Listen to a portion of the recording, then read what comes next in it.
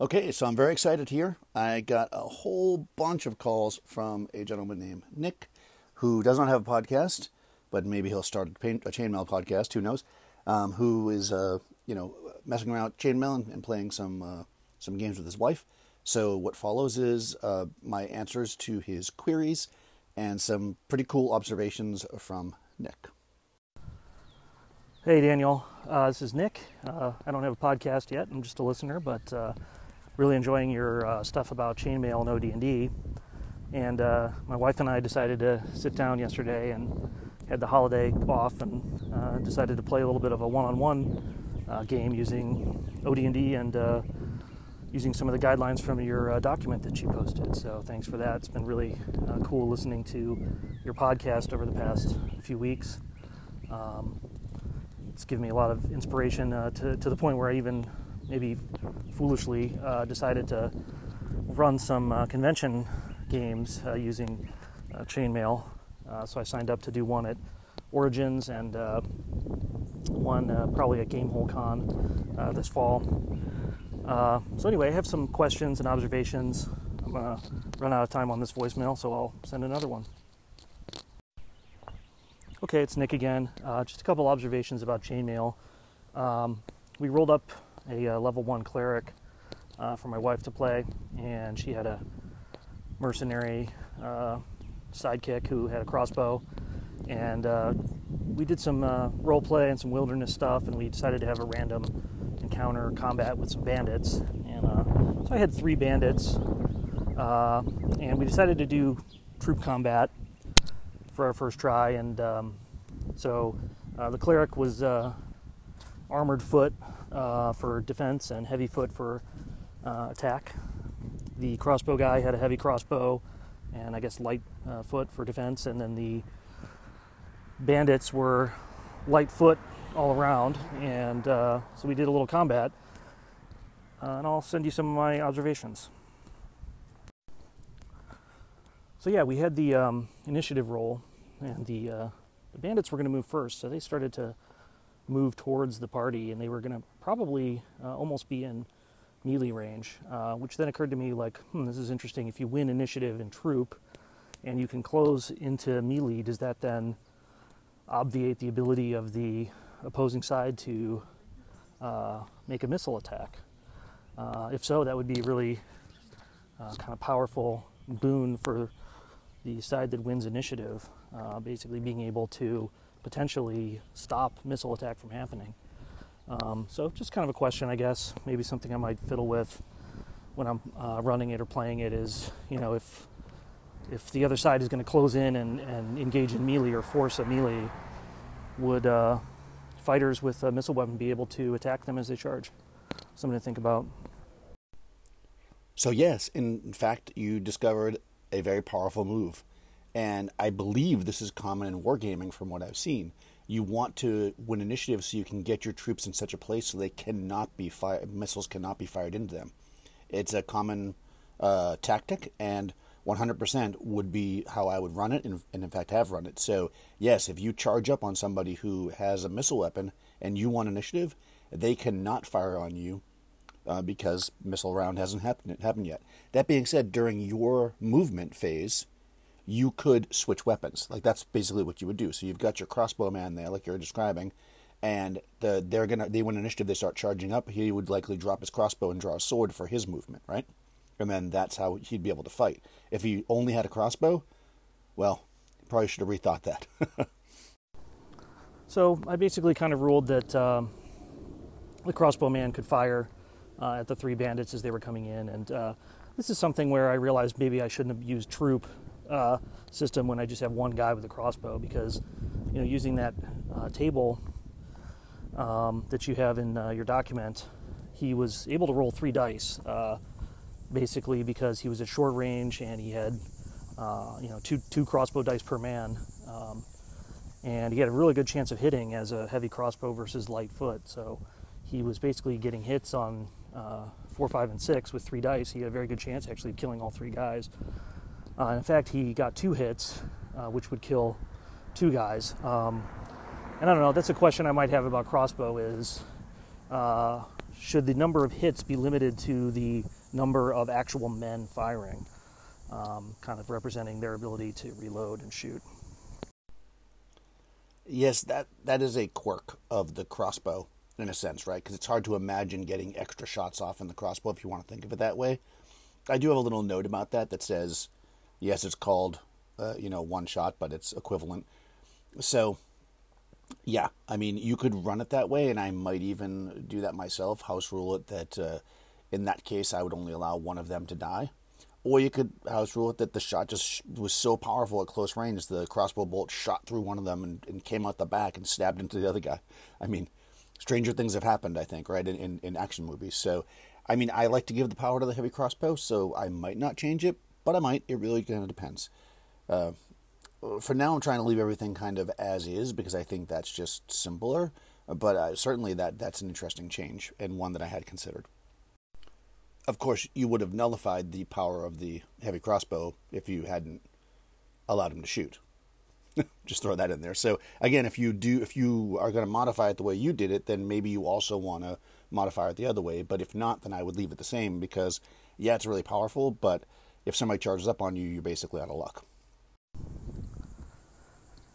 So yeah, another kind of question about missile combat that's maybe not so clear for me is how does movement work with missile combat? In the original chainmail document, if, as I recall, in the troop combat, if you move more than half your distance during a round, you have to do a dice off to see if you're able to fire or not.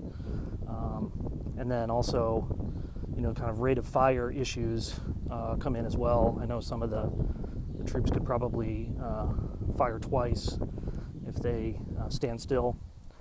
Thinking about Swords and Wizardry, for example, I know it uses the alternative combat system, but, one of their interesting rules is you can either move or shoot missile weapons, not both. So that's something, again, I might use when I run it. So missile weapons are definitely probably the most quirky part of this whole thing. And I think the reason for that is because I did not want to have a kind of a third system. Because in chainmail, there is no troop missile, right? There is, but it's like a completely different system. So I decided to just use the charts and kind of make them work, just so that everything was consistent. But because of that, there's some weirdness. And if you look under the different missile weapons, some of them will say stuff like, cannot move and shoot. I think the crossbow says that, the light crossbow. So in the case of a short bow, for instance, unless you're able to do a split move and shoot, you'd have to move your full move during the movement phase and then shoot. Or you could stay still. You couldn't shoot, move, shoot unless you had a split move and shoot thing like the elves have. So, but I do allow movement and then shooting, at least the way I run it. But I definitely could see a reduced rate of fire or complete loss of fire if you move. I mean, that's not unreasonable.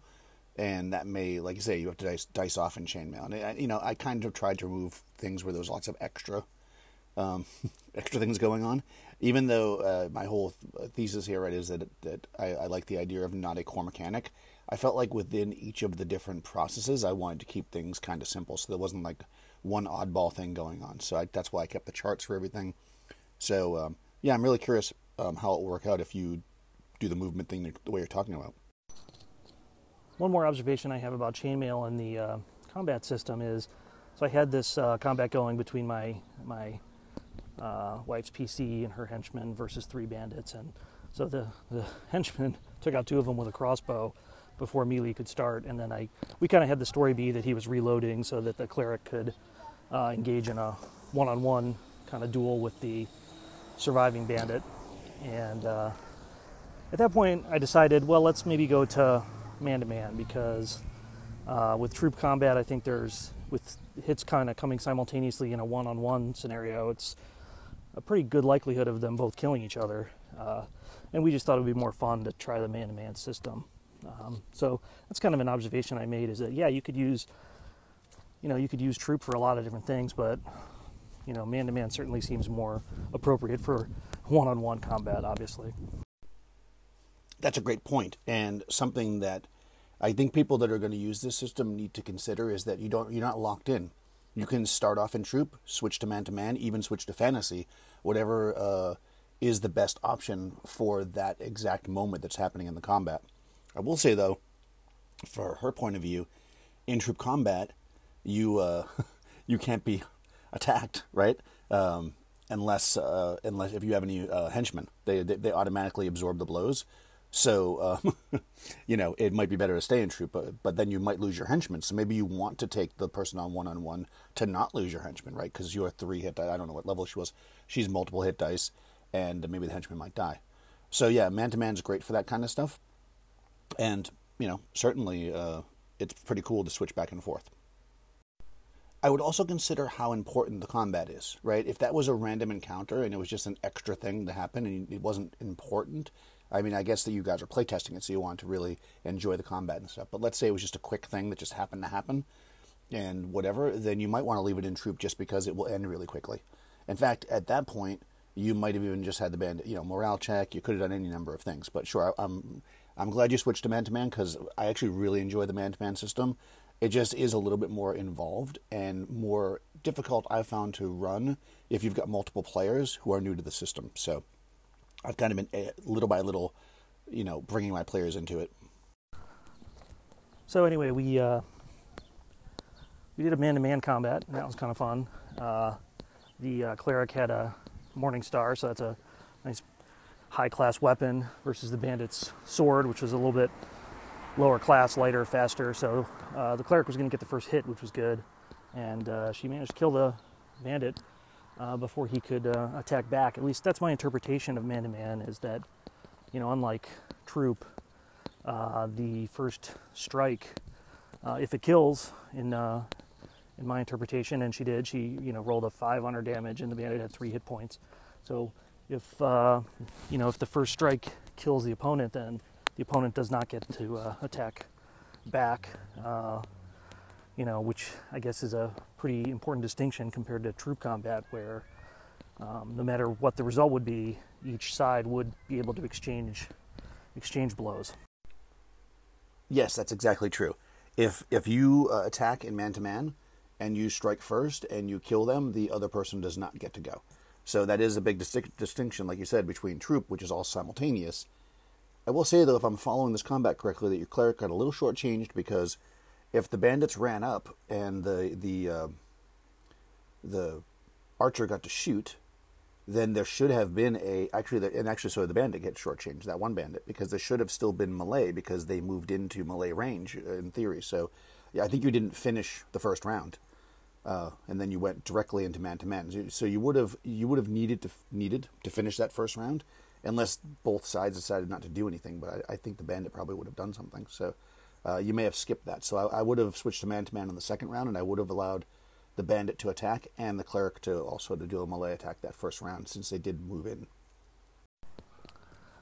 And I just have one kind of more question here, or one observation about using chainmail with OD&D, and that's with regards to the fantasy combat, which is really kind of an interesting one. I think, talking about movement and missile, I think that kind of goes out the window if you're dealing with fantasy combat. I think once you enter in fantasy combat, you get into a much more narrative space where you can, certainly have, say, oh, my elf is going to run over here and fire his bow and, shoot several arrows at the dragon or whatever. So I think it's kind of neat because you don't even have to worry about those kind of nitty-gritty specific details, about positioning and things like that, and you can move into that more imaginative space of how a battle with a fantasy creature would be. And I think that's kind of one of the coolest things about using chainmail as opposed to the alternative combat system. But it does have a problem, which I guess I'm going to get to. So I guess my only problem or question about the fantasy combat system, as laid out in chainmail and as you put it in your document, is the requirement of being heroic or being a hero equivalent to even engage in that. Now, it's interesting, in some of the wording in your document and on the charts in chainmail itself, it seems to indicate to me that a hero or would be kind of the minimum requirement to be able to fight that troll or dragon, meaning 4th level fighting man or equivalent. Now, I guess the question now is what counts as an equivalent to a hero. Are you going to say that a level 4 cleric, because they're in the heroic type category, that seems to come from delving deeper, that qualifies as a hero for fantasy combat? Good question. No. So when you're, I don't like to start with saying the no, but no, you would. It's not the type of person. It is what they fight as that matters on fantasy combat. So if you fight as a hero, so that'd be again a 4th level fighting man. I think for a cleric, it's like 6th level they fight as a hero, and I believe a magic user also at some point fights as a hero, but then of course they also fight as wizards. So yeah, no, if you look at your fights as or attack, I can't remember what it's called. I don't have the book in front of me, unfortunately. I don't have many of my books with me. I'm going off memory. You look at that to see if you can find it on the chart, or if you have a magic sword, then that can allow you to fight as a hero. So I don't know if that's just some wording that I should maybe change up. That's a good point. But yeah, you wouldn't let a 4th level cleric fight on it because they are not a hero.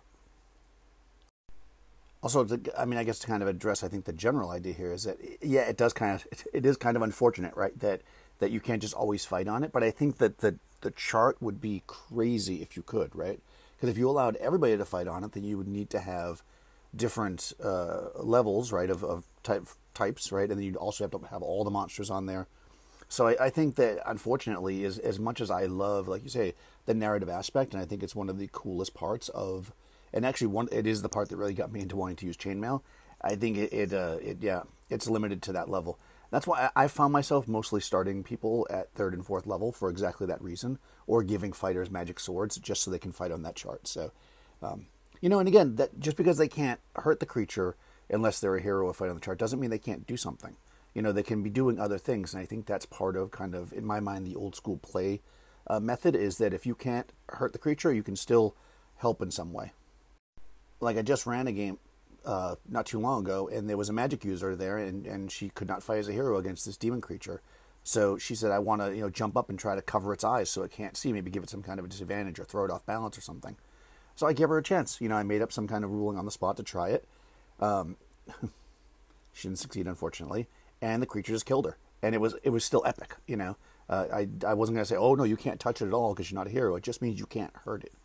In that sense. Because it seems like if you're going to say that a 4th level cleric or 4th level magic user is a hero and can fight on the fantasy combat, then what's the benefit in that case of being a fighting man, other than I guess you could use a magic sword or something. Alternatively, if you're going to rule that, if you're going to have sort of the fighting capability scheme where, you have to be a 7th level cleric to be a hero, or an 8th level magic user to be a hero, then you end up in a scenario where, you're playing this campaign or whatever, and your PCs can't really engage at all with fantastic creatures in combat until 7th or 8th level, which seems kind of high. I mean, do we really want to have a game where the party can't deal with ghouls or an ogre, or some other, a griffin? I guess I beat you to it there. Okay, as I said before, yes, it is based on fighting capability. But to answer what you're saying, which sort on the surface that seems to be a good logical question or thought. If you look at most of the creatures that are on the fantasy combat table, most of them are not of the type that can only be fought on fantasy combat. That is, you can fight an ogre not on fantasy combat, or you can fight them on fantasy combat. It really kind of just depends on how you want to run it, and there are advantages to either situation. So, yeah, a magic user or a cleric, if they want to use a weapon, to engage with a creature in fantasy combat, they need to be really high level. But both of them could use a spell. They could also do other things to bolster the party. I honestly think that one of the strengths of this chainmail system, OD&D chainmail, is that it actually makes fighters really the hero. I mean, yes, if you run OD&D for a while, you'll see that magic users are devastating, especially once they get to like 3rd or 4th level. But fighters really are the hero, right? So when you are facing the dragon and the whole party's 6th level and only the fighter can hit them with his magic sword, but the magic user can cast spells to help, the cleric can do other things to help the party, They can make distractions. They can, use magic in some way. So it does allow for the whole party to engage in different ways. Not everybody's a fighter. Like, everybody doesn't run up to the dragon with their dagger or sword and try to stab it. That's the fighter's job. So I really love that distinction. Right, because it seems like if that's your stipulation, then maybe the fighter at level 4 could be battling the ogre while the other guys are fighting something else or doing some non-combat thing. But I don't know, it just seems like kind of limiting the combat encounters to your orcs and skeletons and men seems kind of, I don't know, a little underwhelming to wait until 4th or 7th or 8th level for a lot of the players. So anyway, just a thought. I know obviously they could do other things to defeat that dragon or whatever, such as casting spells or setting traps, etc., which maybe that's kind of the cool thing about it, is it allows you to be more creative and say, no, I'm sorry, I know you're a 5th level cleric and you're a badass, but you can't kill that dragon. It's too tough. Yeah, I think in one of my earlier episodes, maybe the first episode, I actually talk about the idea that I love the idea that, like, you can't kill that dragon. Like, that makes me happy, that you can't just go up and stab it, because it actually makes a world where you need heroes.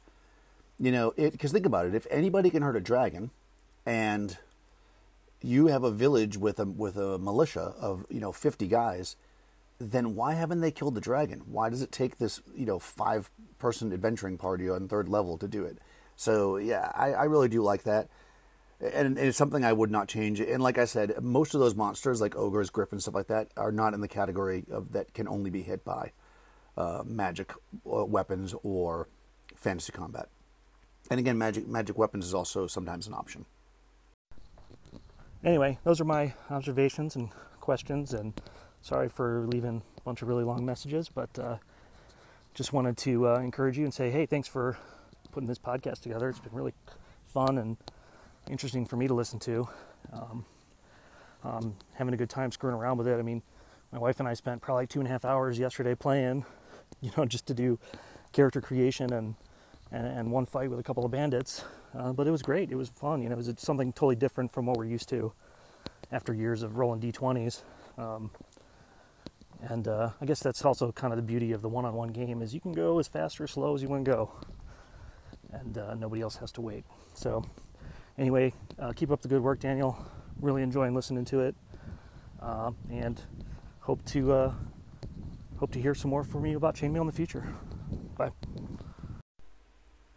Thanks so much for all your feedback, Nick. I think this is great. It's good to have a little dialogue because I want to see what other people are doing with it. And of course, I think the great fun of this for me was looking at what other people had done with Chainmail and OD&D and looking at it and kind of what you're doing and saying, I wonder if I would have done that a little bit differently. So if you look at like what other people did, like I put some links in the beginning of the document, they didn't do it exactly the way I did. And I made it work for the way I think is best. And that's basically what I recommend. If you want to make those changes, I would love to hear how they play out over time. And thanks so much for your kind words. And yeah, I'm going to keep doing it. I've been running once a month now a game on Twitch using this system, and it's been super, super fun. So thanks again for calling. But wait, there's more. Hi, Daniel. This is Nick again. Just wanted to touch base. I was kind of talking about fantasy combat in my last few messages and lower level characters. Played another session with my wife last night, and we had her level 1 cleric and henchman go up against a werewolf with 4 hit die. And because I realized in the back of your document you have fighting capabilities listed for all the monsters, which was cool. So I said, okay, so you can use these in troop, and the werewolf is like attacks his armored foot and defends his heavy foot or something like that. So we used that. The werewolf just shredded that henchman. The cleric, though, used protection from evil as a spell, which is very powerful and lowers the werewolf to 3 hit die, interestingly. And so she was able to survive and escape, but I thought that was cool. Thanks. Okay. This is pretty awesome. This is what I love about old games and everything about it. You know, you mentioned about the protection from evil, and I thought, huh? And I looked up, and sure enough, it says subtracts -1 from the hit dice. Now, I always interpreted that as their roll to hit, it subtracts -1 from it. But the way you're interpreting that is, if it's not more correct than what I'm doing, it is now. That is crazy good. Wow. Okay, yes. And also, I don't know if you noticed that, I mean, obviously your henchman died, and the cleric can't use a bow, but silver-tipped arrows would have made the werewolf only equivalent to a light foot, so they can be killed very easily by silver-tipped arrows, which again is one of the cool things about this system. There's lots of cool, neat things going on. So that's great that you're still keeping at it, and wow, that is great. That is absolutely great. Okay, so this is really the end. If you've made it this far, thanks for listening. Thanks, Nick, for setting me up with an entire episode. I've got a bunch of other calls and some other things going on too, guys. I've just been really crazy busy, so expect another episode from me very soon. And I'm definitely going to do an episode where I talk a little bit more. I've been running a chainmail game, as I started to mention, once a month now on Twitch, and it's been super fun. And I've been bringing always a new player in that's never played any D&D or very little D&D, and as well as a mixer of kind of more experienced players, and we're just having a blast with it. So until next time, I'll see you.